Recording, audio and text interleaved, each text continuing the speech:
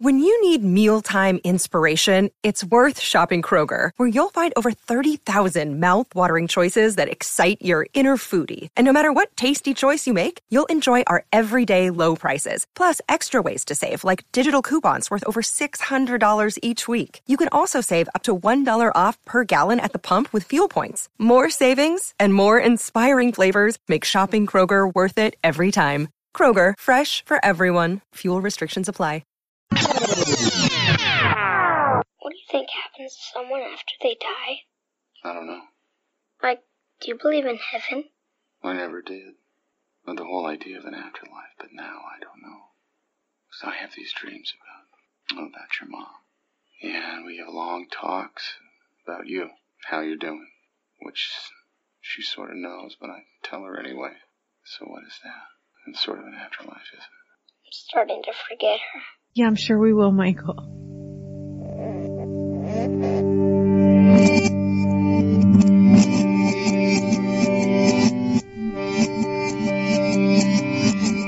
The freedom of speech is being taken away.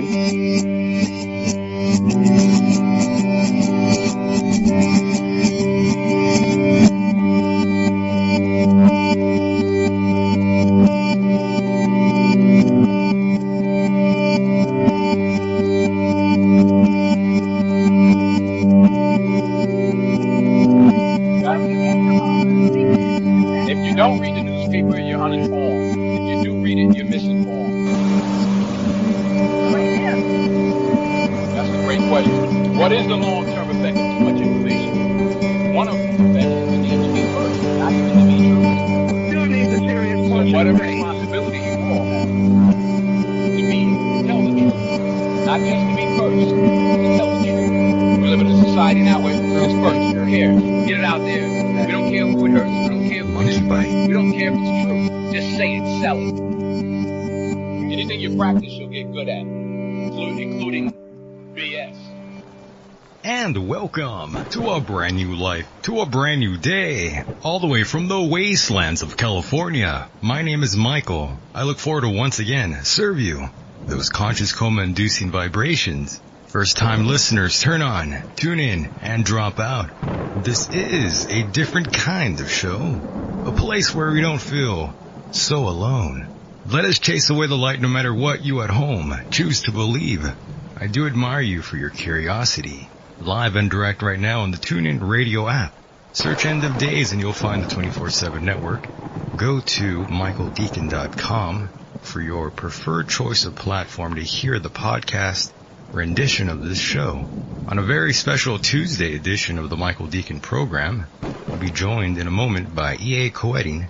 He is one of the most trusted names in magic. He started in poverty and fell into a life of crime and homelessness, only to transform himself into a self-made success with magic.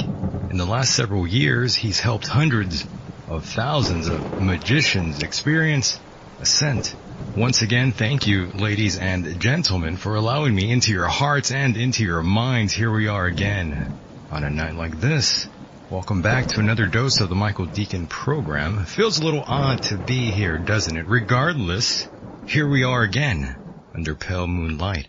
Now let's waste no time here and bring on our guest. Hello. There you are. What's going on? Hey, just hanging out. How are you doing? I'm fantastic. Can't complain. Excellent. Oh, yes. By the way, it's been a while since I've spoken to you. How is everything going for you? Oh, man, it's actually going better and better every day.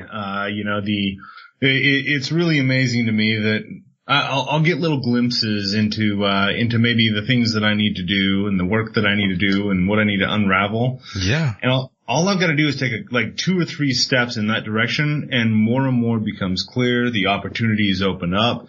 It's really a charmed life that I live for sure. Yeah, and I spoke to you privately through email, and I kind of told you what was going on behind the scenes here. Mm-hmm. So you already know what's going on this side of the fence.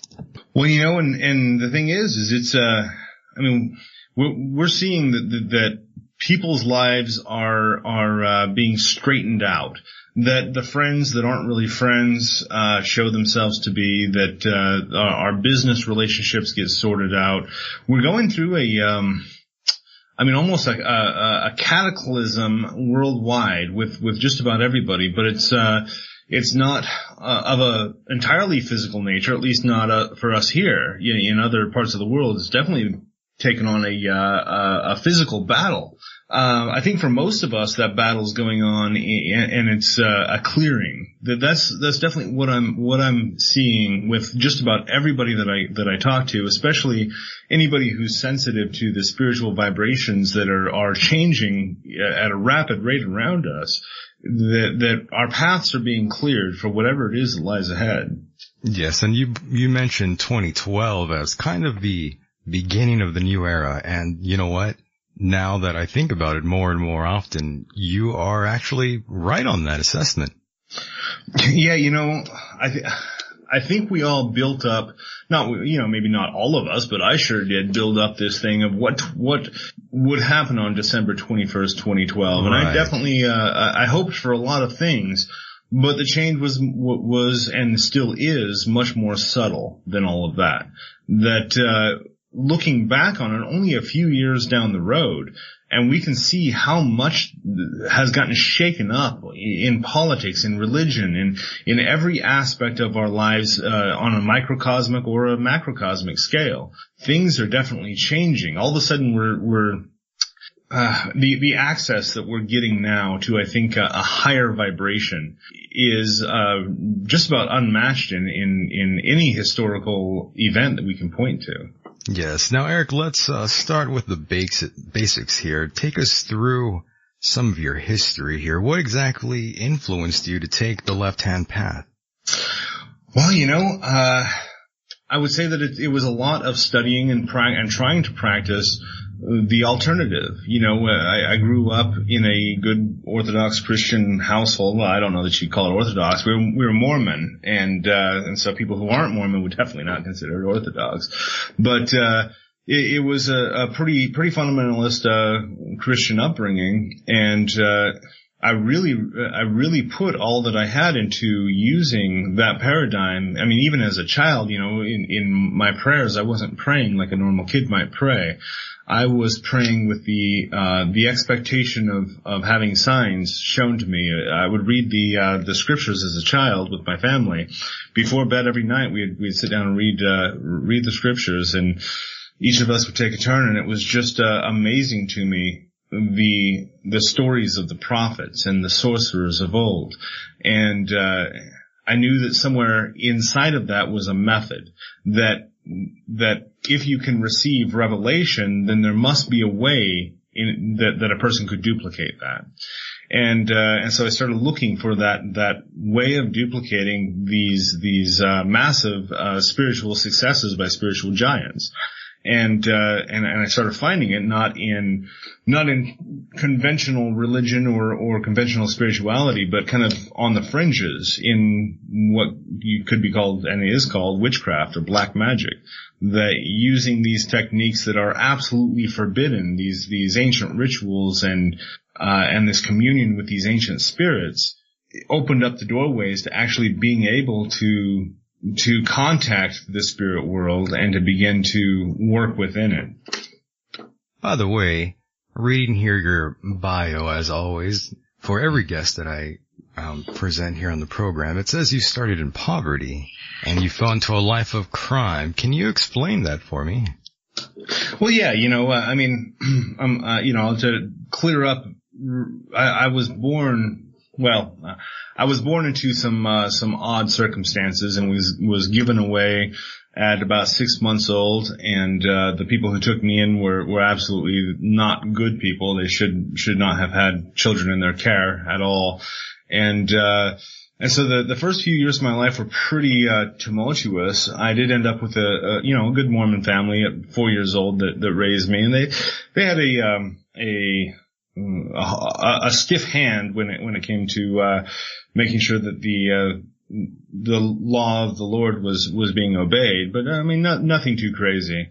But when I started kind of growing up and getting on my own, my mother, who did have, she considered herself to be atheist, but at the same time she was terrified of everything I was getting into. That she started to look at the books that I was bringing home, the Satanic Bible, or different books on witchcraft, and so our relationship got really tight. And so about 16 years old, she told me if I didn't like the rules of the house, I could hit the road, and so I did. And used magic and by magic I mean ritual magic and the practical aspect of occultism, used that to kind of build my life up, and have seen at least a couple times where for one reason or another I've given up everything, gone and found myself homeless, and at one point I did this completely on purpose, simply to be able to use all of these secrets of power to bring my life back. I mean, kind of the story of Job, to restore everything that I lost tenfold. So I have found myself homeless a few times. Yes. But here's the thing is when you realize that your whole reality can be completely restructured within moments. I mean, sometimes within the same day, a ritual that's performed bears fruit. And so when you kind of have that certainty about it, physical circumstances matter a lot less. I agree with you, by the way. With just one roll of the dice, your life can change. Mm-hmm. Oh, absolutely. And I'll tell you what, if you look through, as I've looked through the scriptural texts of every religion, the underlying theme that it keeps coming back to in at least the more ascendant aspects of scripture is the idea of non-attachment.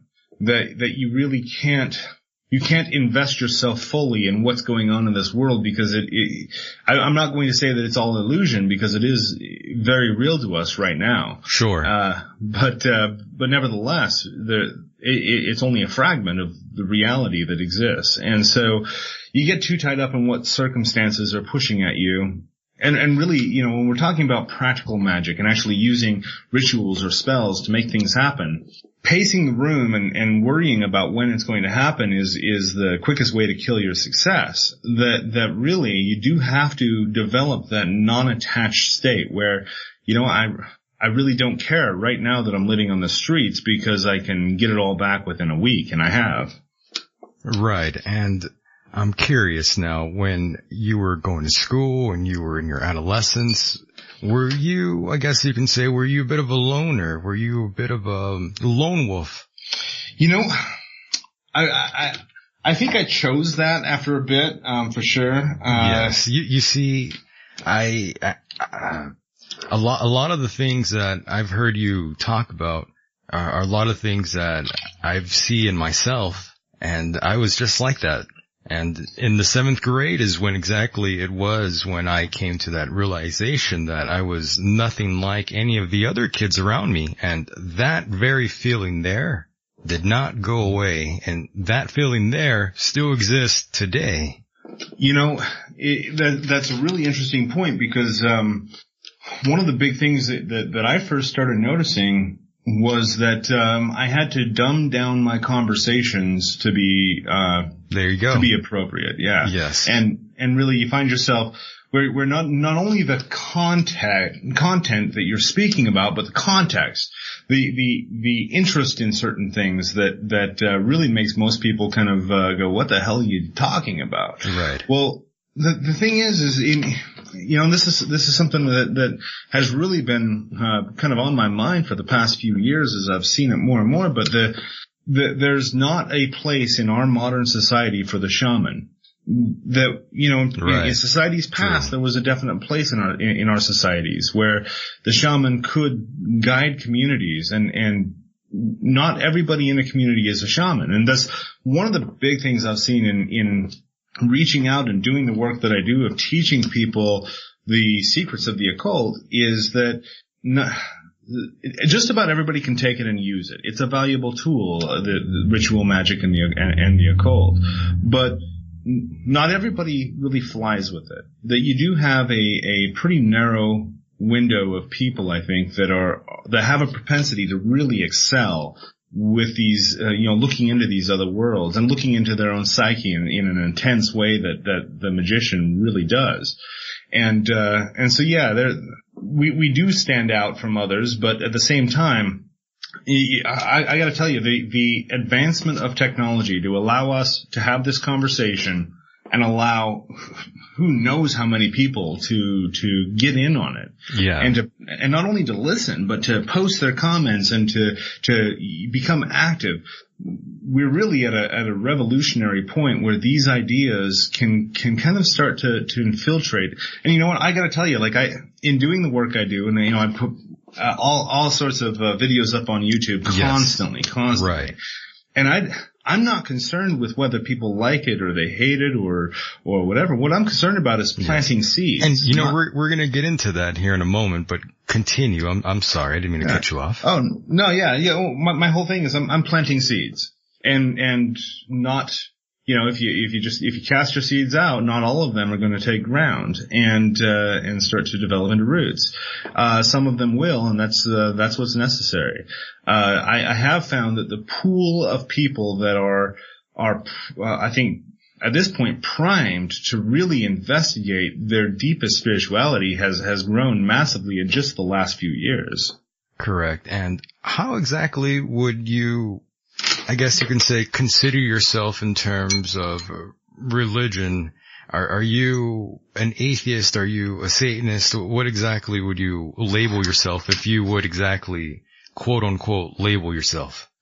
I guess I would have to say I'm an experientialist. That it's all real. It's all real. That one of the challenges, I remember one day I was out playing basketball with some friends out in the road here, just down the road from where I'm at now. And were you in Philadelphia? No. Sorry. I had asked. Sorry. This is in southern Utah, so I'm actually the heart of Mormon country, and so we have yes. And like I said, I was raised in that religion, so I understand it very well. But we had some missionaries come up and these 19-year-old kids that think they're going to be able to convert people, which sometimes they do, but they come up and they laid a challenge at my feet, saying, read the Book of Mormon, pray to God, and see if it's true, and see what he says. And I said, I'll take that challenge, and I've taken it before. But the challenge that I offered in return was that you can do the same thing with the Satanic Bible. Read the Satanic Bible, pray to Satan. He will tell you that it's true. And, you can do this with any scripture, any God, any spirit. Focus wholeheartedly on making contact with it, and it will come. That all of these things are very, very true. And so picking one path over another is a little silly at that point. And so really my whole objective is to experience all of it. And in doing so, you do get a better look at the fact that every religion is saying the exact same thing. They're just using different vocabulary, even down to the appearances of the gods. That you see that the same beings seem to have manifested in just about every culture throughout time. By the way, this is one they always ask atheists out there, and I'll just ask you, where exactly do you get your morality from, if not from God's teachings? From experience. Really, okay, so the idea that religion is somehow parallel or tied to morality or good behavior is proven wrong left and right. The fact that according to just about every study out there, most of the people that are locked up in penitentiaries and prisons across this country as well as Australia for sex offenses do consider themselves to be religious people. Religion itself does not guarantee morality. In fact, it's a false morality because you're just doing what other people say you should do. Right. My morality comes from my experiences. And so, honestly, I've screwed up enough to know what not to do, and until I screw up again, and then I kind of find out that there's more work to be done. And that's the whole point. I've got to tell you, it's a process that definitely evolves over time, because my morality now at 36 years old in a very wonderful relationship that's been going on for several years, and I hope goes on for the rest of my life, with a 12-year-old daughter that's amazing. My morality has definitely shifted from what it was when I was 19 years old. Right. And that is, I think that's a big thing, because if your morality or your ethics are drawn only from what someone else has told you, whether that's a person or a book, then there's really not much room for growth and for, I think, exploring and experimenting with your own morality. Now, with that does mean that you are going to sin, quote unquote. You're going to do things that you find out that doesn't feel good. And I'll tell you what, that is really the core of how, that's my moral compass. What feels good. True, but eating shrimp is a sin too. Right. There's some really silly things, of course, and this is exactly where I get into lots of different arguments with different pastors and priests that I've talked to, that I try to get on the show, and they make the mistake of trying to get into this conversation with me, and that's when I bring up the Old Testament, and it doesn't go very well from there, because then I ask them where they get their morals from, and then I explain how they're morally wrong. Right. Yeah, but I don't want to do that tonight. That was not the purpose here, but I think you understand my rational mind. Yeah, well, and I think that's the biggest thing that's missing when we get into religion. Now, yes. The rational mind is capable of quite a bit. There is another mind, the intuitive mind, or what I call the omnipresent mind, that does reach deep and far and wide. But the rational mind, nevertheless, is an excellent tool. And the problem that I've seen is there's no logical reason to join or belong to any religion at all. If it makes somebody comfortable and feel good within themselves, that's fine. I have no problem with it. But there's no compelling argument. And especially for somebody who is seeking spiritual contact, a real spiritual experience, that's few and far between within a religious setting. Yeah, and for the record, I was an atheist for a very, very long time, and even though I experienced a number of things, even today I experienced a whole mess of different things that have really just changed my paradigm, to be honest with you. So I kind of consider myself now an agnostic atheist. Well, and if you look at the whole, I love to look into language. I'm not a numbers guy at all, but I am definitely a word guy. And so I'll look into language and break the etymology of words down to really find out, because the words you speak create the thoughts that you think. And definitely manifest. Yes. And see, that's exactly where I break off every now and then, and there's that constant battle from within, because I've experienced a number of wild things, and even, of course, me and you are both colleagues of the great Robert Bruce, and I've learned a lot from Mr. Robert Bruce. I've dabbled in astral projection, and I've done quite well, I would have to say. And see, there's all these different things that go on that would, I guess, contradict what I'm telling you, and Well, just to jump in there real quick, is that atheism and the acknowledgement of a reality beyond the five mundane senses, they don't contradict one another. That you don't have to believe in a God who cares what you do and is writing every sin and every good deed down in a book somewhere. The whole concept is ridiculous. You don't have to believe in that ridiculous stuff to acknowledge that there is more to existence than we currently understand. And, I challenge you to find a physicist that won't agree with that. Right. Now, you mentioned something earlier. Now, I thought I'd just bring this up now. And we're moving on to pressing issues here, as I'd like to say. And I did want to ask you about this, and I'm sure you're quite fully aware by now, but by doing a simple Google search, this article or website will be pulled up directly under yours. And I was curious about about that individual who wrote those things about you. He was attacking you, and that writer seemed to really have it out for you. Well, I got to tell you, I had. I'll go ahead and be pretty upfront with you here. I got arrested a few years ago on some drug charges. Well, I mean, we all go through that. We all, we all have to face Johnny Law eventually. Well, yeah. Well, you definitely do. And a couple weeks before our arrest, and I'll gladly say, because the case has been closed and there are no pending charges against me, I can tell you that I definitely did have some of the things that I said that I had. And I was told a couple weeks beforehand by the demon Azazel to get rid of it all. And I thought, okay, that's probably good advice, but I don't know. I let a couple weeks go by, doubting what I'd been told by this demon, and lo and behold, once again, living in the state of Utah, this is not a liberal place at all. So they crack down on just about anything that they can that in some way goes against their priesthood, and so but once again, through magic and through working the rituals that I work, and through, diligent battling, that's something that's been won. But that did open up a floodgate, of people to go, well, wait a minute, what's going on here?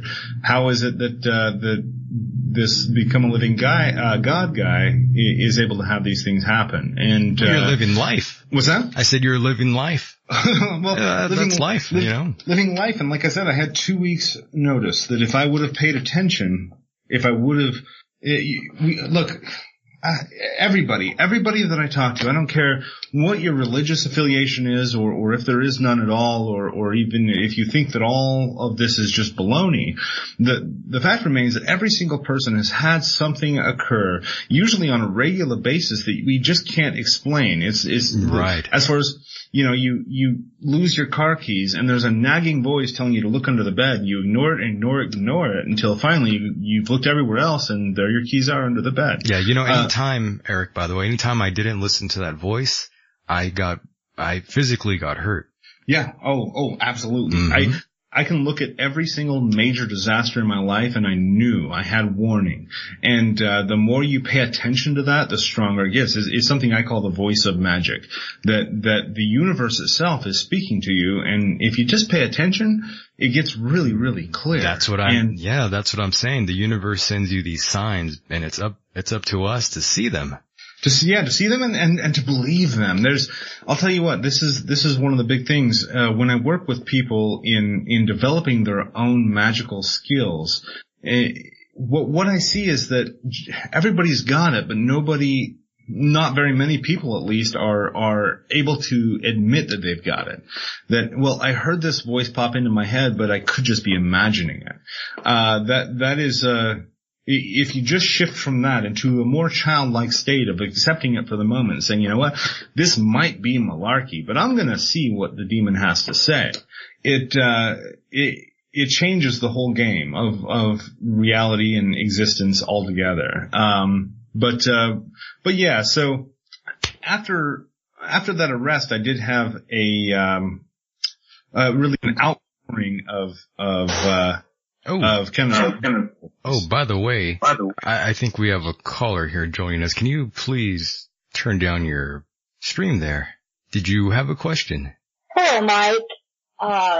Do I call you EA? Oh, Eric is yes. Perfect, please. Eric's okay, fine. Eric, this is Marcy. I'm fascinated by everything you're talking about. One of the things I put out in the chat room a moment ago, you were saying God doesn't write everything down, and he doesn't have to. Everything's in the cache and made a data bank. So it's there. But the other thing is, people have this perception of God as being this, generally the stereotype is the white bearded old man sitting on a cloud, and obviously that's not what God is. As a matter of fact, there's one God with multiple personalities, I'd like to By the way, Marcy, personalities oh, I'm sorry. Go ahead. I couldn't hear you. Oh, I was just going to say, can you define God for us? Well, I can define it for me. I can't define him for you, and I can't define him for Eric.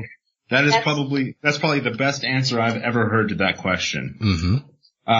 But you know, to jump in real quick, there are what you call the Akashic records. All that has happened and even all that will happen is stored in this storehouse on the spiritual dimensions.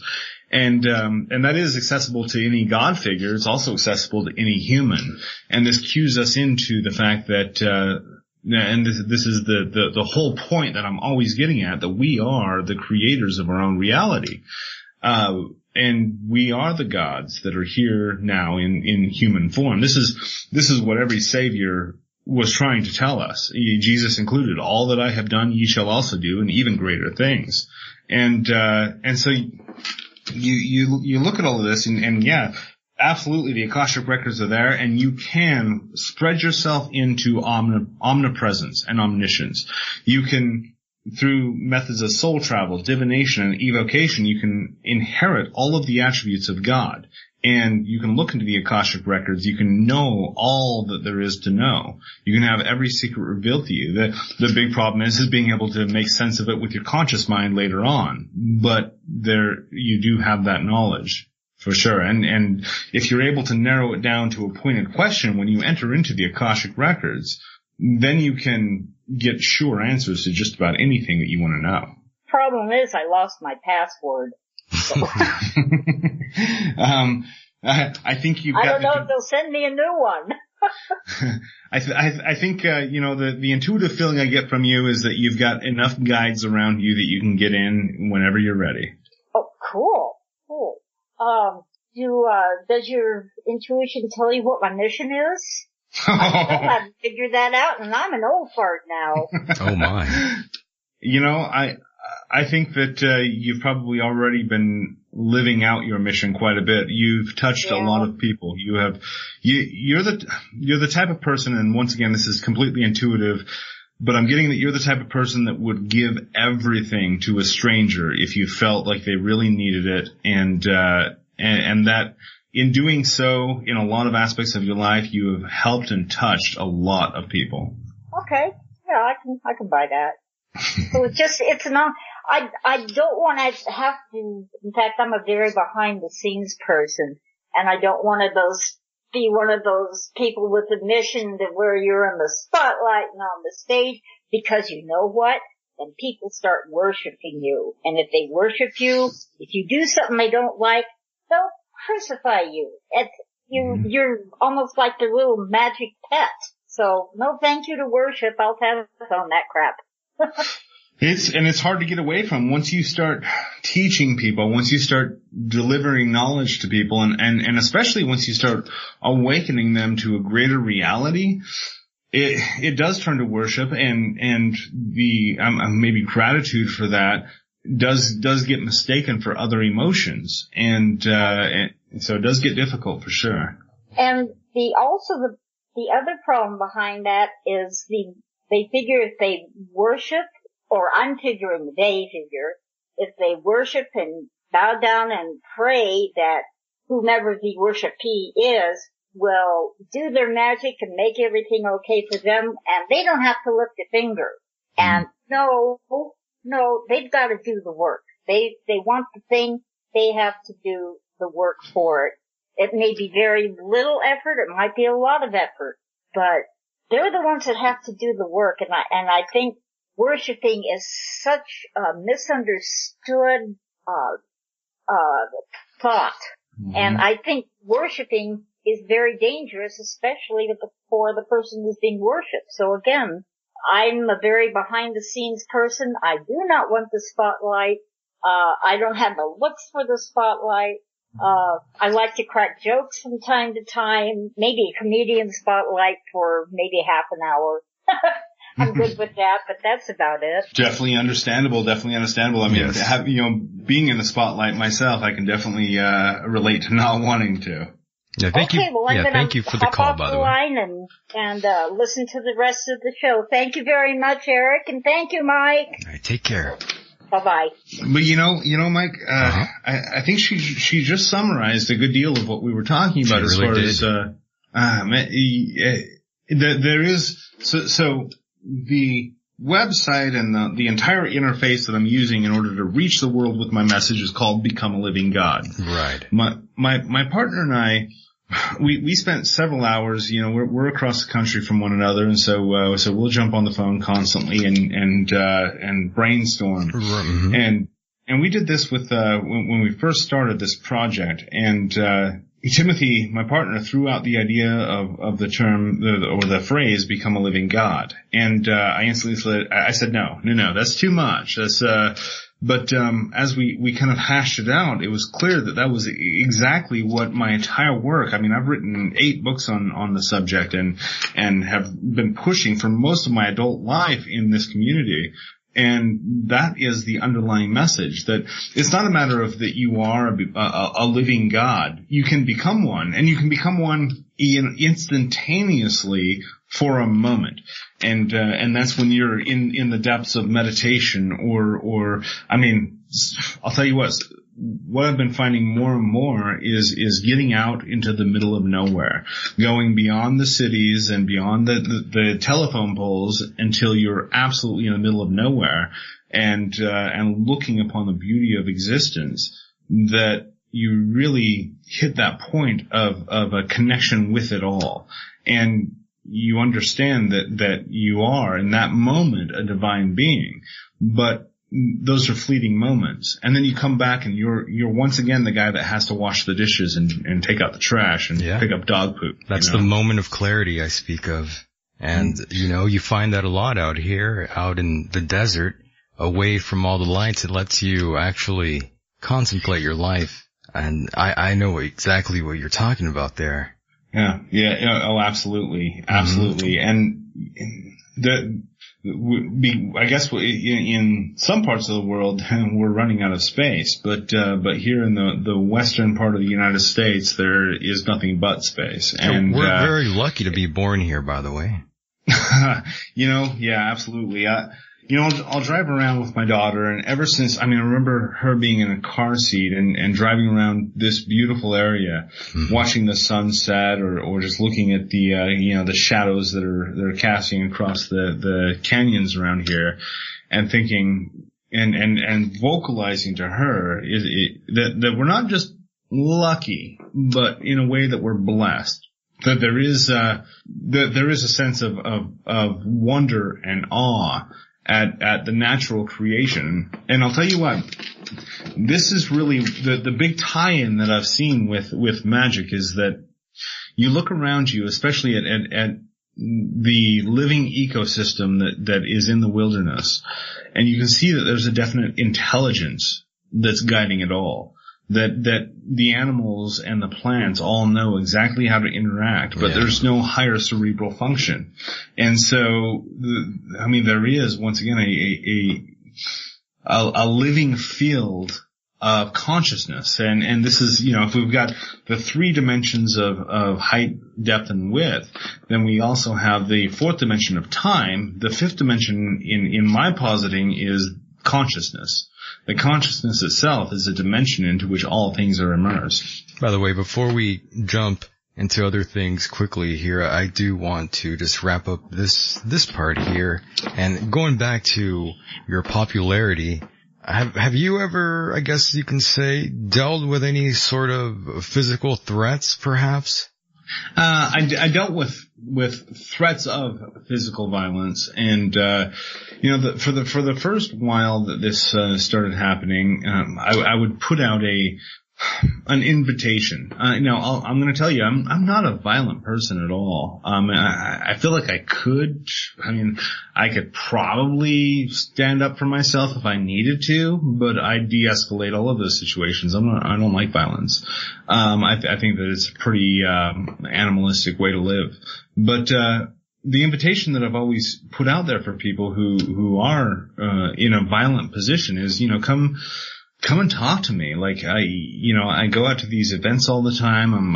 I do travel around the country, making myself available as much as possible. Come out and meet me, and I'll give you a chair to sit in and a beer out of my cooler, and we can sit and talk about our differences. And I think that's huge, and nobody, not too many people at least, have taken me up on actually having a discussion about the things that we might disagree with. But that's kind of how I handled it at first. There were a couple instances that started to get a little too close to my family. Really? And in that case, I had to take some, for one, getting a lawyer on board to send out cease and desist notices and stalking injunctions and this against people who I guess were had a little too much time in mom's basement than they needed to. But yeah, for the most part, there hasn't been a lot of that. There have been threats and rumors of threats, but, so far I'm actually kind of amazed that there's not much that has touched me. I put out this voodoo video course, last December. And the amount of threats of curses that I received was amazing. Really? Wow. Yeah, I mean, because, voodoo is one of those things that, or in the way that I was teaching at Haitian Badan, is one of those things that you're going to have to go down to Haiti in order to be initiated. Oh, that's right. And it's very guarded. Oh, extraordinarily guarded, and guarded for a reason. This is right. There's a lot of people in Haiti whose sole income comes from people from America coming down to take part in these initiations.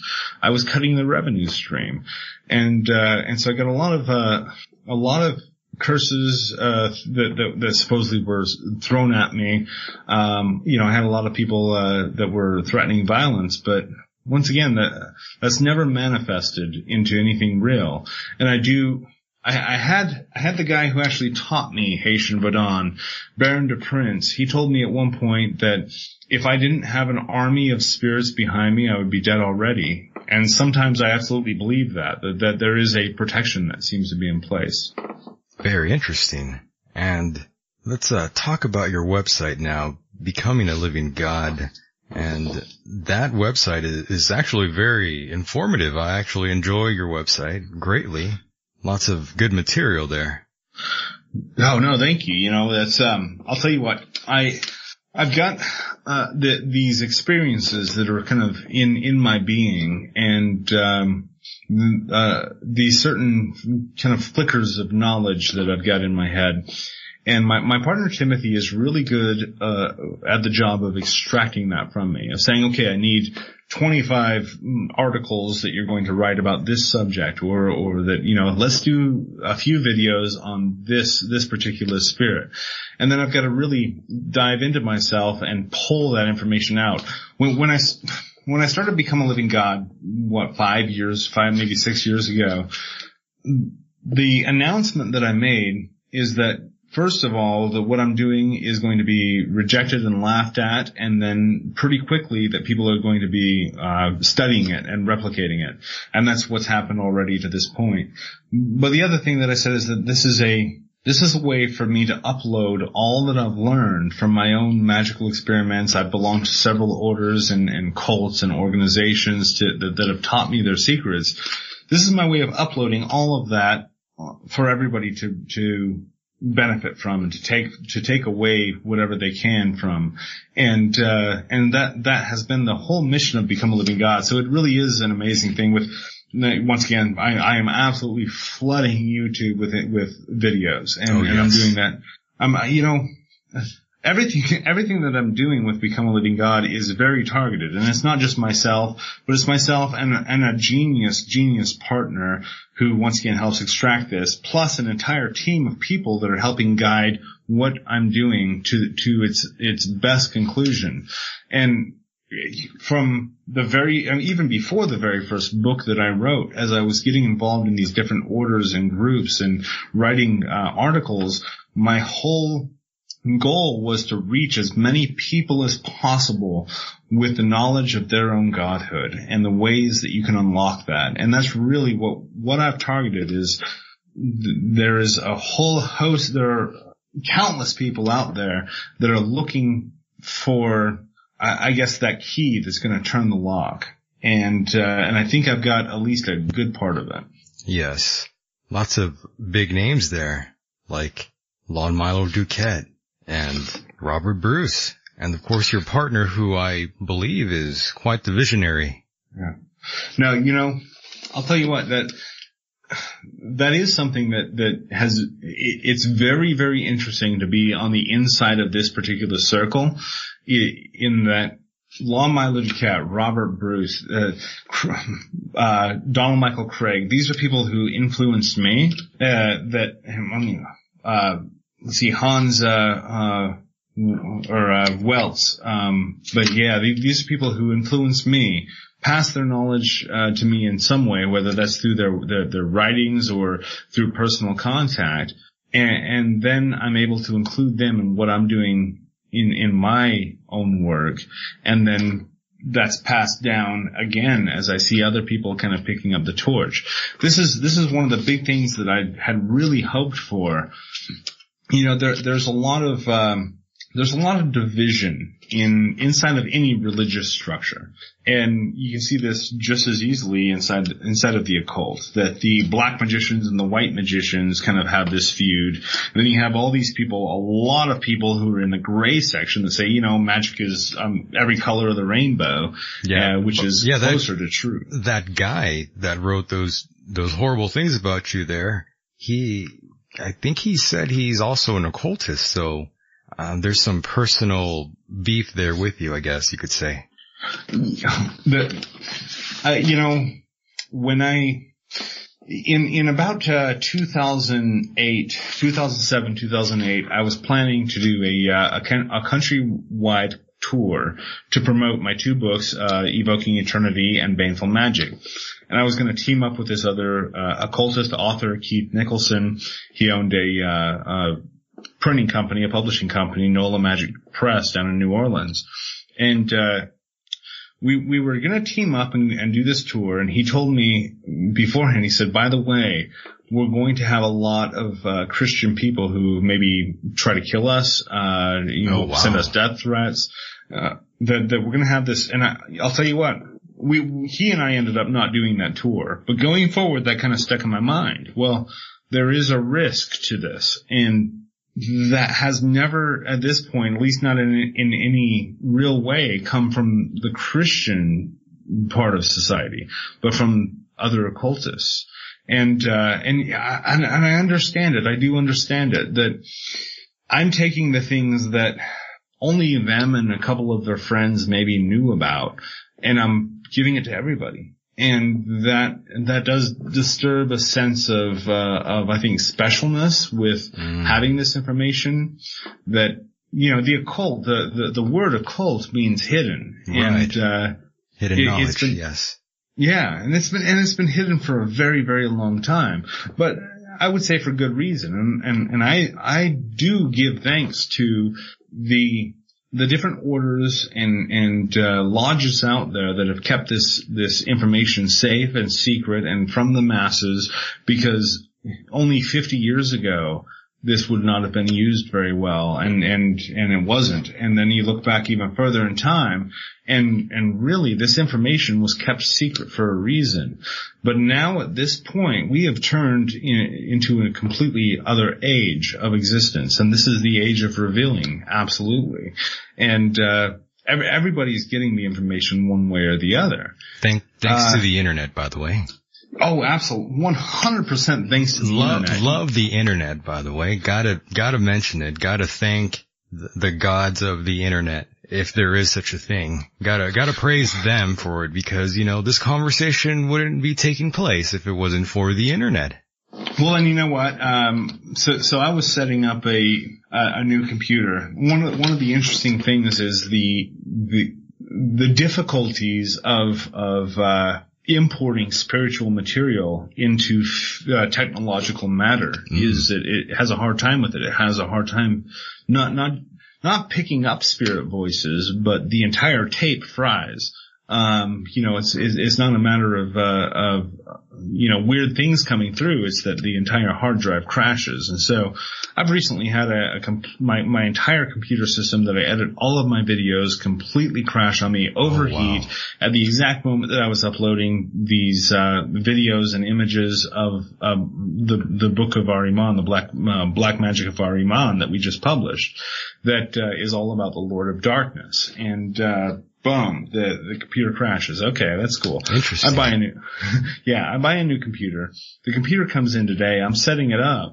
And as I'm setting it up, the walkthrough in just the last couple of years has gotten amazing, where you're basically talking to a person as you're setting up your computer. I've got an Amazon Echo in my house, and so I'll just say, "Hey Amazon, play this music for me," or I can play trivia games with her, or I can play chess with her.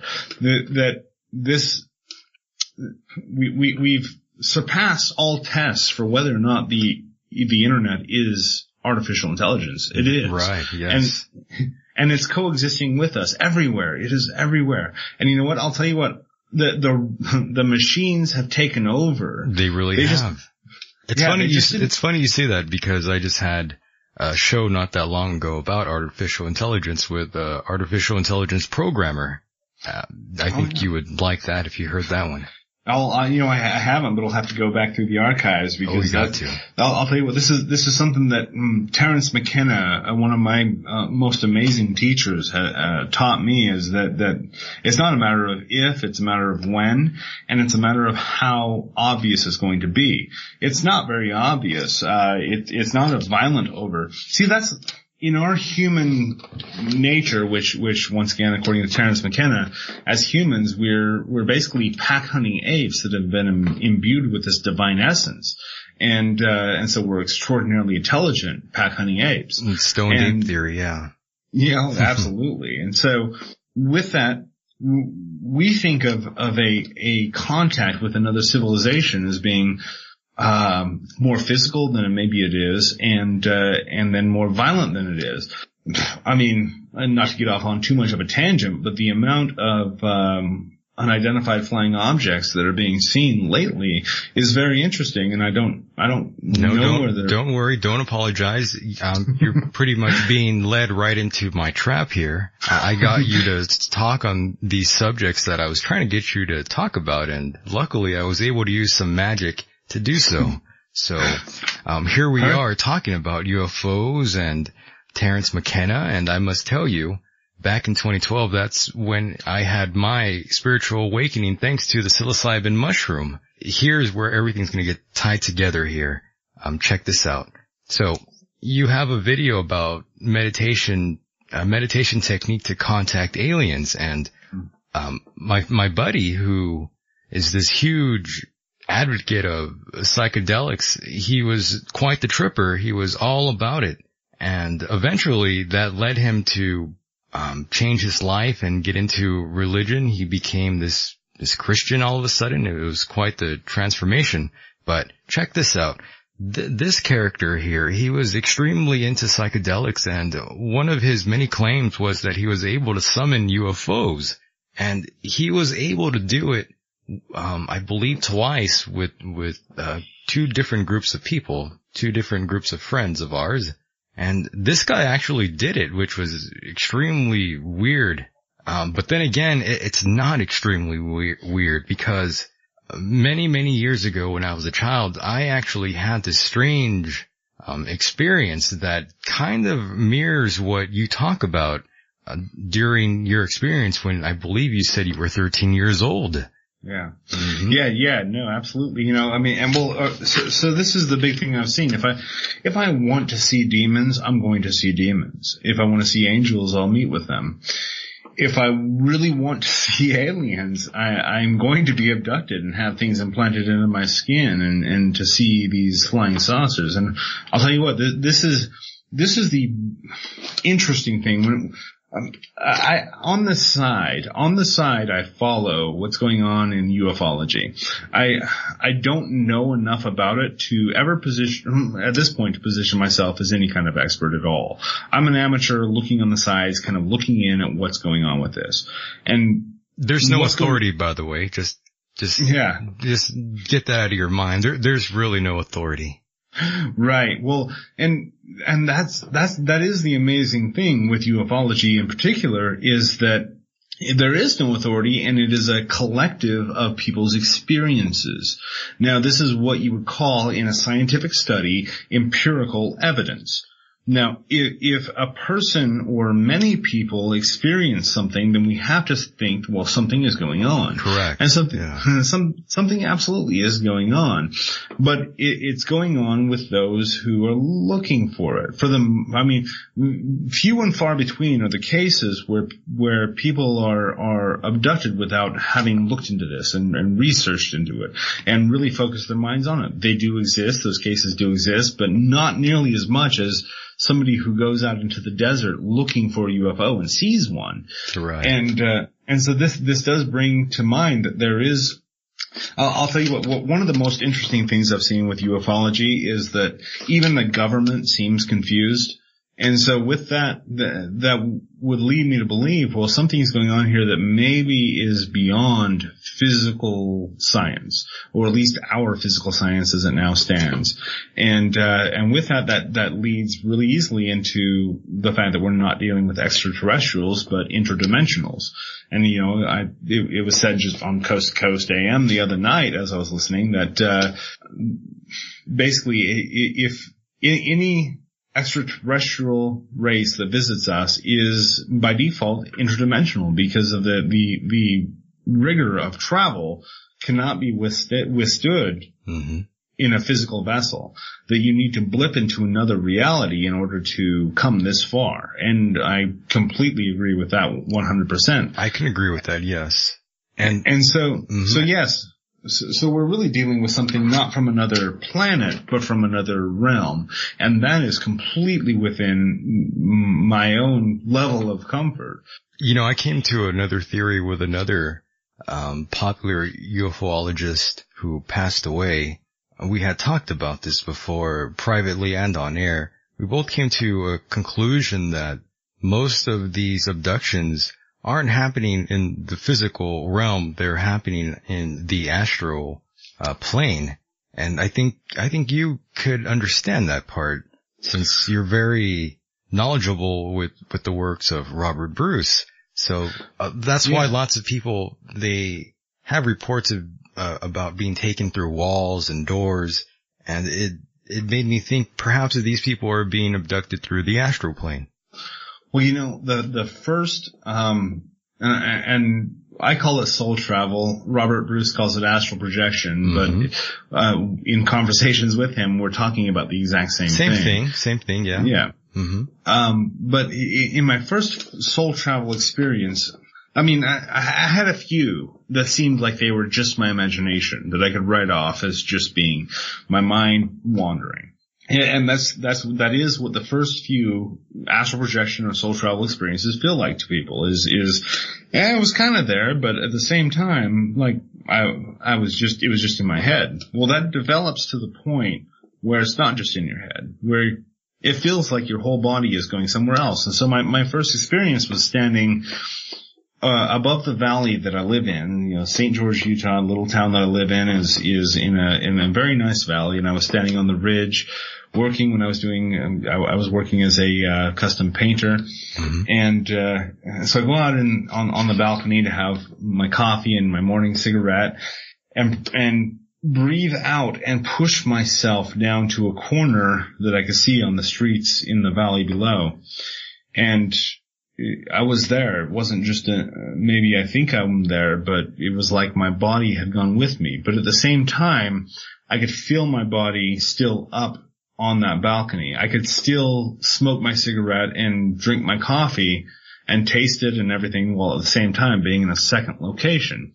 Now, with alien abduction scenarios, it is interesting that so many cases do say that they can, at least those that are resolved to this point so that they can feel the metal bed underneath them and still feel their own bed and their sheets and their comforters on top of them. Mm-hmm. And that they're experiencing both simultaneously. And now, when you don't have a frame of reference of soul travel or astral projection, that has got to be quite startling. Once you kind of do have that framework, though, then the picture becomes a lot clearer. Yeah, these complex lucid dreams are very interesting. And speaking of dreams, I had a number of them that lead me to believe that I was probably abducted, and you had the same notion yourself, and you actually thought you were implanted with some sort of material, correct? Yeah, like you said, when I was about 13, I was reading Whitley Strieber's Communion, and I would read that in bed before I went to sleep, and then I woke up one morning with a panic, wondering if I had been abducted, and went into the bathroom and looked in the mirror, and I sort of, my hand went immediately to my neck, to the side of my neck, where I could feel that there was something there that shouldn't have been there. I didn't mention it to my father, who I was living with, because I was afraid that it was some sort of growth, some sort of cancerous something or whatever. And so at 13 years old, there was no way I wanted to invoke that into my life. And so I kind of just ignored it for a bit, but would keep, every time I got in front of the mirror, would keep feeling it and playing with it until my neck was red, and my family actually, asked me if I was okay. Ooh. But I could feel this little, it was like a rectangular box that was inside of my skin. And I resolved at one point, this was created somehow by me, and so therefore I'm going to put an end to it, and just fixed my mind on that. I don't remember what I did with that book Communion, but it was out of sight, out of mind, and just focused my mind on other things, and all evidence just resolved itself, just went away, but nevertheless, there was a certainty that I had been abducted. Now, at this point, I live once again in southern Utah. We're right over the border from Nevada, and I'll drive right across the area of desert that's known as Area 51. And I've gone to Burning Man a couple times, and we've driven across the desert for that. And that does get you right very, very close to that well-known mailbox. Oh, yes. I've had several experiences right around that highway that are very, very odd. Metallic shapes, like, I can only see like maybe javelin points. You're very much into UFOs, Eric. I'm not sure why you are trying to hide it. It's okay. Yeah, well, here's why I'm trying to hide it. All right. And it's the same reason that I don't get into very much with reincarnation. It's the exact same thing. It's really hard to put myself into that group of people. That I do see a good deal of self-manifested reality that is superimposed upon the objective reality. Now, I once met this girl that she swore that her astral form was a dragon, and that everybody who saw her, who had any sensitivity, would see her as a dragon. Now, I met this girl, and she just looked like a girl to me, and so I had to kind of go from there to, what is this fulfilling in your life? What is this doing for you? Now, I see this with people who are heavily into reincarnation, as well as people who are heavily into ufology. Is this has to do some good for you in your life. If it's not, it's really, really a hard thing to focus on. And now I do pull myself back from focusing too much on UFOs, because I think it is so easily accessible to start getting into some very interesting realms that maybe don't help me in my life. And so I do have to look at the utilitarian nature of the thing. in all possible apocalypse situations, I have a plan for the aliens. If we have a complete alien takeover, I'm going to show up completely ready to take over as a slave lord. Absolutely. I've had those dreams, by the way. Oh, it's pretty scary. Yeah, no, I have those dreams constantly. By the way, do you dream in color or black and white?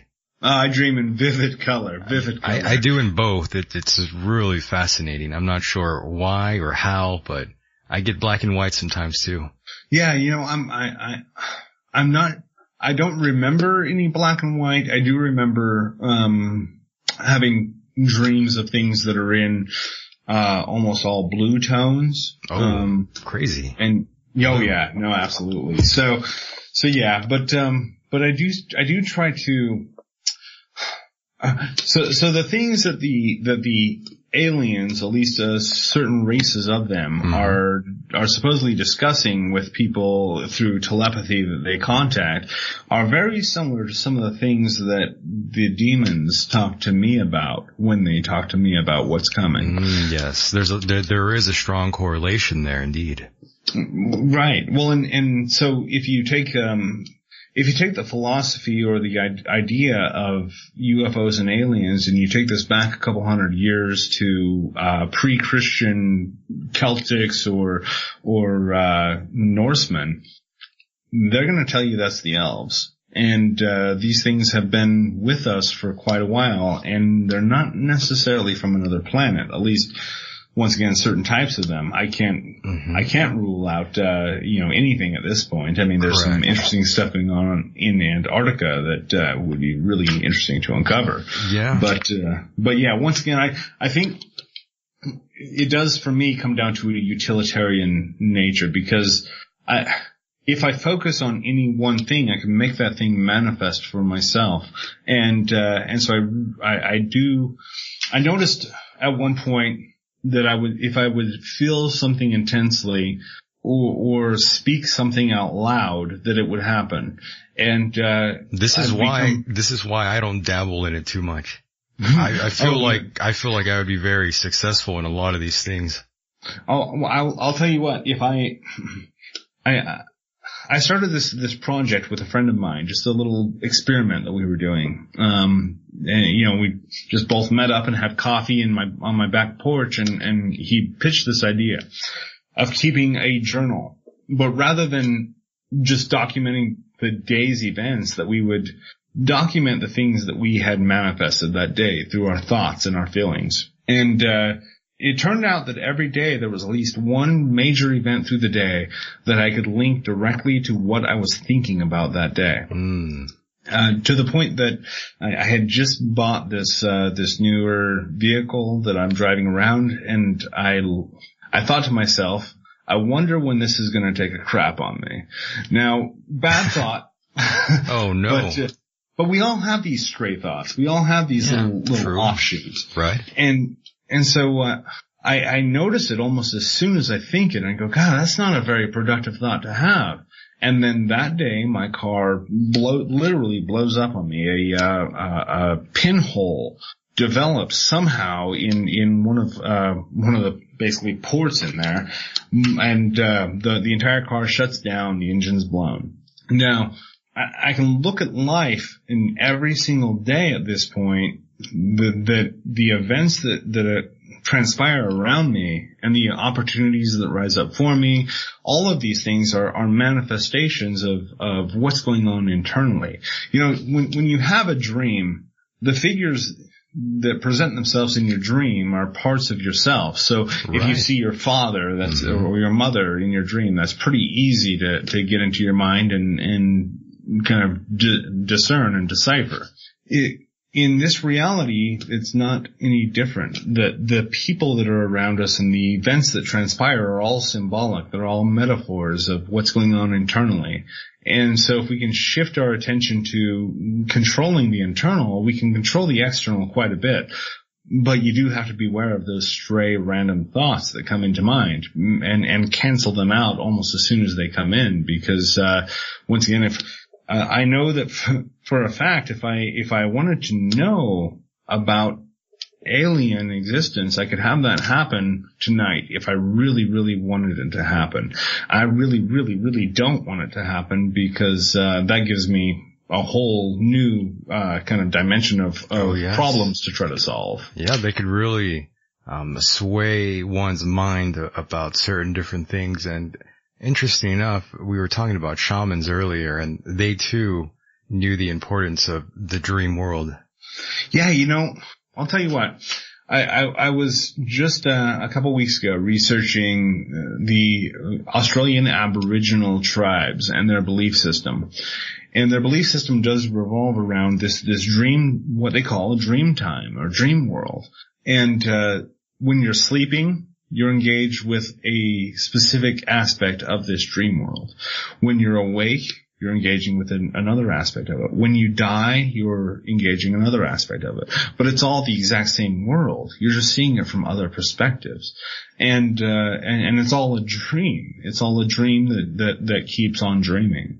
By the way, to wrap up the alien discussion here, you reminded me of one of Aleister Crowley's workings where he allegedly conjured an alien. I believe it was called the Amalantra workings. I think I might have that right.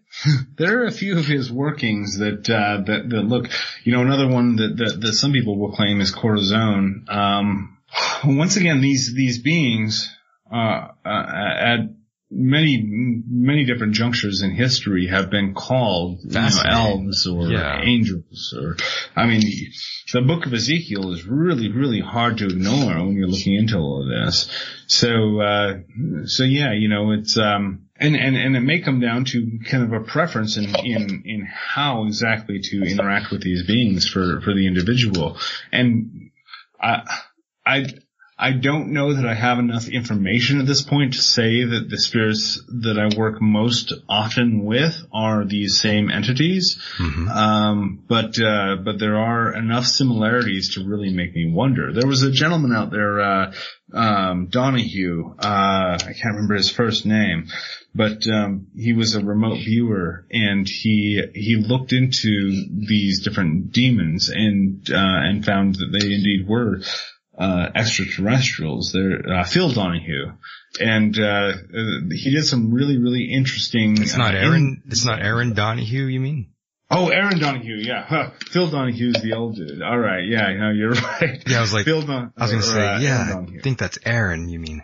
Yeah, no, absolutely. Thank you. Yeah, Aaron looked into some of these things and was able to develop musical patterns that would summon each of them. And this is a technology that is very real that I'm actually working on duplicating myself. Very cool. By the way, I thought you could probably give us maybe a technique or two on how to perhaps summon either a spirit or maybe even an ET.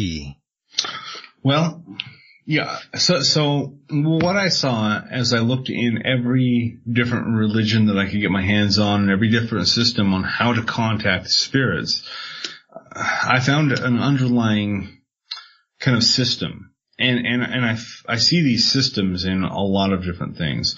This is one of my inherent gifts that I have in this world is I can look into things and find how they work. And with that, I've seen that there are a few kind of what I call elementary principles of evocation. If you want to summon a spirit or make contact with an entity, there are specific things that you need to do in order to do that. The first is to study them and to get to know what that entity is like. Because let's say somebody just throws out a name to me of some entity that exists in the Taiwanese culture. Well, I don't know. It is not real to me. I have no way of locking on to that energy or that archetypal pattern. And so the first thing that's required is to do some research. Do a lot of research. Research this entity in the same way that you can imagine an obsessed person would research their lover, just go online and find out all you can find out about this person before you have contact. Now, and there is that matter of obsession. getting completely wrapped up in it. What happens at that point is that you start to see this as not just a figment of people's imaginations, but you start to see this as being a real being. That's very important. And then from there are some prerequisites as far as using a working system. So if you just kind of base this on what your imagination might tell you is the way to do this, it might work, it might not. But if you look into the way that spirits have been summoned within that particular culture that spirit belongs to, then you'll be able to actually work within their paradigm. For instance, when I summoned the vision serpent of the Maya, I did exactly as they would do, where I took bone, fashioned this bone into a needle and pierced my skin to draw blood, and then took a stone that was carved into a jagged point and slit my chest with it to gather blood in order to burn this in a bowl that was meant for the vision serpent to arise. Mm-hmm. Now, all of this is just a way of, once again, investigating that original system and that spirit and the way that it comes. And so I'll tell you what, for working this with any kind of supposedly extraterrestrial entity, you would probably want to go out to somewhere that's extraordinarily secluded. This is usually where these abductions happen, and go sit in the darkness for a while and kind of do the same thing. You've researched the entity. You know what its likely signs are. And now you start to, as you call them forth, whether, once again, you can apply this to any entity. You can also apply this to people. You start to visualize them as being close in your proximity, seeing what it's like to be next to them, to feel them near you. And if this is somebody that you've met before, it's really, really easy to imagine what it's like to feel them near you. And you can probably even start to smell if they're wearing any kind of perfume or what the surroundings smell like. Try to get all of your senses kind of involved in this imagination. Now, I'll tell you, imagination is the key. With the entire non-linear, non-local phenomenon where we are learning through science that space and time are really just human constructs for the most part. Not what we think they are. Not at all. That imagination is the key to extracting the raw information. And so use your imagination to completely lock into the person that you're trying to summon, whether it's an entity, an alien, or once again, a living person. And then start to feel as if they're existing before you. Now, if you're doing this with the spirit, you light some incense and you can see that maybe they're taking form in this incense. Or if you're looking for aliens, you're looking up into the sky and just feeling like they're there, feeling like they're watching you, feeling like they're right next to you. As you do this more and more, you're going to start feeling the air thicken to the point that it gets very, very difficult to breathe, where you can feel your heartbeat has done something unique, but you can't really put your finger on what it is, that you're struggling. You're not necessarily struggling for air, but the air that you're getting just doesn't seem to be enough, or maybe seems to be too much. And as you're going through this kind of hyper state, the key is to not retreat from it. And so as you're focusing your attention on the thing that you want to summon, as you start nearing that point of feeling like you're maybe about to black out, most people will stop there and run for the hills. If you have the courage to see it through, then you continue with the incantations or evocations or anything that you can do to bring that spirit closer to you. And then you enter into a point where this world disappears, that the room that you're in starts to fade to black, and that you go deep, deep inside of yourself and you have a face-to-face communication with that entity. You know, something rather strange happened to me last year around this time of the year. I was doing this very show like I'm doing here with you. However, I was saying how if I don't see anything at this event that I was going to go to this event called Contact in the Desert. And it's quite a spectacular event out there in the desert in Joshua Tree. It's a great time if you've never been out there, but anyways, there's this expo going on, and I was here doing the show. The week before I took off, I had said if I don't see anything in the sky, or if anything doesn't happen, then I'm quitting this program. And I meant it. I was serious. Sure enough, something happened, Eric. I was in my hotel room. It was dark, and I was with someone else, and we were just talking, and the lights are off, just me and my friend in the room, and all of a sudden, a great white light just engulfed the entire room with this very powerful white light, and as soon as it went in, it just disappeared as quickly as it came through. That flash of white light was, I've never seen anything like that happen before. It seemed almost like someone painted the room white. That's how damn bright it was, Eric. And to this day, I don't know what the hell that was. Oh, you know what? And it's interesting because as I started going, because what I do and what I teach is only loosely summarized by the word occult, because that kind of brings to mind these European rites that were kind of concocted as blasphemies against the church. But, what I engage in is a philosophy and a spiritual reality that encompasses all systems. And with that, as I kind of transition from pure Western occultism into maybe some of these more ancient religions, I started having that same experience where I'd be sleeping or laying down to sleep. This is actually very important. That right before you start to fall asleep, that a bright light would shine, and it would shine so bright that it was coming through my eyelids. It wasn't an internal mental thing. It was coming through my eyelids. And then when I would open my eyes, the light would be gone. Now, in my book, Questing After Visions, in researching that book, I was really trying to figure out why we have visions, how to duplicate these visions, how anybody can become their own prophet. And what I landed on is that there are these unique states that human beings enter, where we have alpha and beta states that are basically our normal waking states. And so whether you're studying for a test or relaxing and watching a TV show, you're usually in alpha or beta brainwave states. Brainwaves, yes. Mm-hmm. Yeah. Now, when you fall asleep, you're in delta state. Between delta and beta is theta state. Most binaural beats and this sort of thing tries to, and even hypnosis tries to bring you into low beta states. But if you go just a little bit lower, into a point that can be accessed either through deep meditation or through ecstasy, that you enter into this point of the theta state. And the theta state is directly above delta sleep. And so as you're falling to sleep, your brain is kind of shutting down and going through these levels of its own energetic emissions that you'll get into this theta state and have hypnagogic hallucinations where, you'll have this minor dream that you're roller skating and you fall or something and you'll jerk back awake. That's a good example of what happens in the theta state. Your whole body reacts to it.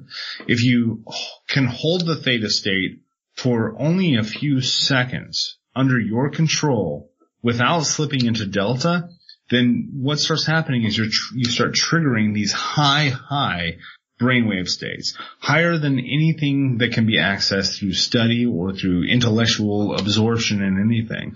The theta states at first were running about double what you could accomplish if you were actually engaging your brain. But as you relax more, the theta states rise to being 4, 5, 10 times as much energetic exasperation as you can get out of your brain. Now, what this is telling us is that you're activating parts of your consciousness that you normally wouldn't. And once again, this is tied directly into this exact same state that you enter when you fall asleep. And so every night, not necessarily in sleep, but immediately before or immediately after sleep are extremely potential times. This is when people will see manifestations of spirits. This is when people will have out-of-body experiences, panic attacks, sleep paralysis is either right before or right after falling asleep. Definitely. Now, in regards to rituals, do you think any world leaders have actually dabbled in any kind of occult ceremonies? I know, going back to the Podesta brothers, it seems like these guys were into some of the work by Marina Abramovich, if you know who that is. I do in more in passing than an actual study, but She's quite the performance artist, I see. Right. Well, when we talk about world leaders, at this point in our social development, I think we have to include people who are not necessarily leaders of nations or religions, but leaders of corporations. Yes. We are definitely living in an age of corporatocracy. And with that, you look at the people who are heading some of the most wealthy corporations, and even look at the people who are listed as the most wealthy people in existence, and listen to the things that they say, and what they'll tell you as far as their secret to success. These are all occult things, and it's been summarized recently as law of attraction or that sort of thing. They just word it differently. Exactly. They're wording it in a way, and I'll tell you what, this is possibly the bridge that makes the people who are in the occult kind of dislike me somewhat, at least some of them, is that there is a matter of wording. There is a matter of putting this in a way that is palatable to most people. And if you can do that, if you can appeal to the average person with your really transcendental philosophies, then you've made it. And there has been definitely a movement going on with this. And so the most wealthy people in this world will tell you that it's not necessarily through your actions, but through your thoughts. That it's not necessarily through your contacts, but through your own internal connection, that you see the vision of the thing that you desire and you put all of yourself into it, that you see that as being a reality and you invest all of your energy towards that goal. And, like the caller that we had just a few minutes ago was saying, that there is definitely a matter of putting your intention and your energy and your work into doing the things that you want to do, into accomplishing what you need to do. And so with these rituals, there is no great ritual that will unlock everything to you. There are a lot of small rituals you can do. There are, even in making a pact, forming a relationship with a specific spirit, you're not going to simply sign your name in blood and it's all done. You are then going to summon forth that spirit daily and discuss with it the things that you can do to change your reality. And then you're going to do those things. There is a definite incumbents upon the individual to do the things that would bring them the success that they desire. And then as you do so, you see that reality does start to change. But, with world leaders, that definitely there are rituals being performed, but I don't think too many of them even acknowledge that these are rituals in any way. Oh, it's just something I tell myself in the morning, or it's just the way that I look at life. But these are occult processes that have been in place since the very first sorcerers walked this earth. True. Just by going to church, you're basically conducting a ritual. Oh, and especially by going to church. I mean, I had this friend for a while that was a Catholic priest. He was also a practicing occultist. And wow. Interesting combo there. Oh, absolutely. But so he would look at the symbolism of the Eucharist, and he would look at the spiritual reality of the transmutation of one element into another. And he would use this as he was blessing the sacrament. And with that, the effect that he was able to have, that I witnessed upon entire congregations, was astounding. the symbolism within religion is very, very magical. And even if you look at the religions themselves and really dissect their symbolism, it all leads back to the occult predecessors that they borrowed it from. By the way, Eric, when was the last time you've been inside a church? It's been a minute, right? Several years. It's been a while. Yes. I was going to say, if you've been there lately, I'm pretty sure it hasn't changed in so many years, but there's people in there they're so emotional, they're crying, they're laughing, they're cheering, they're singing, there's more crying. For these people, it's almost like a spiritual experience for some of these folks out there. In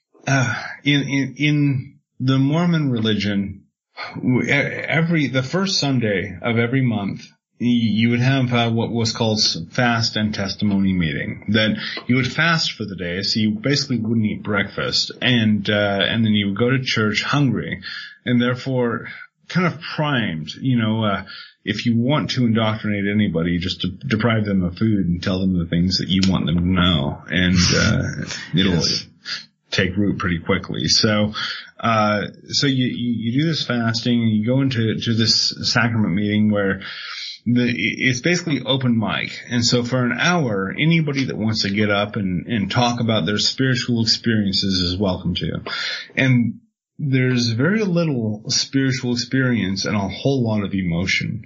And that's one of the big things that people will confuse their intense attachment and their emotional reaction with a spiritual event. And I think that's a fatal flaw in it, because in a true spiritual state, sure, you'll be enveloped and completely filled with peace and love and ecstasy, but there's also a non-attachment that takes place. That if you see the ecstasy that goes on within Christian churches, it's largely emotionally based and sometimes just ecstasy for the sake of ecstasy, which is fine.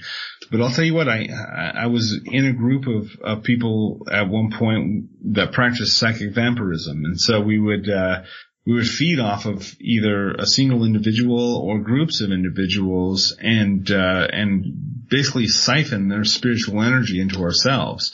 And the best groups of people were to choose were the Pentecostals, because they were just putting off so much energy, just throwing it up into the air. Wow. Now, if you're feeding an egregor, I mean, anybody in this audience can go away from this and take a piece of clay and form out the image of an entity. Like, what would you imagine revenge would look like? Or what would you imagine success would look like if it were a person? And then form that into a piece of clay. And then give it a name. Whatever name you choose, whatever name jumps into your mind. And then you begin to gaze at that object as if it's real, and you start to imagine that being is real, and pretty quickly it becomes real. And then you have to feed it, and you can feed it with your blood, you can feed it with your ecstasy, you can feed it through masturbatory rites, whatever way that you need to get your energy into that object or into that spirit, and that feeds it, and it grows larger and larger. Now we can see this with the Christian church, that if you're any of the Christian churches or cults, that if you're focusing your energy and your ecstasy upon a specific symbol or a specific figure, that you're feeding that egregor to grow. Yeah, it's always about the power of intention, that the powers of the mind, it's quite fascinating, the subconscious mind, the power that we all possess inside. There's probably a reason why certain entities want to visit us. There seems to be something about us that makes us somewhat quote unquote special. No, there absolutely is. One of the big fallacies I think that's out there within the occult world and the religious world is that there is something better after this. And my retort to that is really what I call the anti-transmigrational philosophy. The transmigrational philosophy is that we're here, we're suffering or learning a lesson or whatever, and that when we die, we go to someplace better. my philosophy that is really cultivated through my experience is that we are in that someplace better, that we have evolved to being physical singularities of spiritual reality. And so with that, we are in a unique position to create physically that which was only realized in the imagination previously. And Yes. so with that, I mean, we are very, very unique, very special in that we can create our own realities in this physical time space. And when you look at the ancient scriptures that say that man was created in God's image, and this is not just Christian, but this is throughout many, many, many societies and cultures, that we were created as gods here. We were created as creators, and this is the better place that we have migrated to. I acquiesce. You're not going to get any arguments out of me from any of that. Myself and you share a lot of the same thoughts and ideologies, and it's always an honor and pleasure to have you here, Eric. Thank you. No, it's always so fun to come on and chat with you for sure. This is once again, I do not only think and believe, but I see it day in and day out that more and more people are really tuning in to the things that could possibly give them the answers that they've been searching for so long. And so I'm very grateful for that. Yes, I'm going to have to look more into some of your material. Lots of great content there on your website, becomealivinggod.com. My guest here is Eric, or E.A. Koetting, if that's what you want to call him, folks. That's perfectly fine with him. I don't think he's going to get too angry with you. But yes, Eric, I do want to thank you once again for being here tonight and sharing your time with us. I do want to leave you with the final word. Oh man, I mean, the final word, I guess, would be dive in, and whatever that means for you, dive in. Let's hit your spirituality, hit your if you're atheist, hit your atheist nature as hard as you can and just really explore. We're put here not necessarily with a destination, but with an objective to explore. So explore yourself and your world around you as much as you can. I love that. By the way, go ahead and plug your website or any sort of, maybe you have a seminar coming up or anything? So my website, becomealivinggod.com. You can go there, check out my catalog, check out all my videos, newsletters. I've got so much stuff that's there completely for free that you can check out and really dive into. But we've got this book coming out, Awakening Lucifer. And this book really unveils who Lucifer really is, what he's all about. This was written by Bill Dubendak, a Saint Mason, and several initiates of the Temple of Ascending Flame. And it is an amazing book that really looks into who Lucifer is, who he's been throughout many, many different systems and religions. And so, we've got this coming out next month. It's actually just in a few weeks now. So keep an eye on that. becomealivinggod.com/Lucifer. Very nice. Well, once again, thank you for being a part of the program, and I'll touch base with you again in the near future. Thank you. I appreciate it. All right. See you on the flip side. Take care. And that was my guest, Eric Koetting, or E.A. Koetting, which I believe he's more popular with that moniker.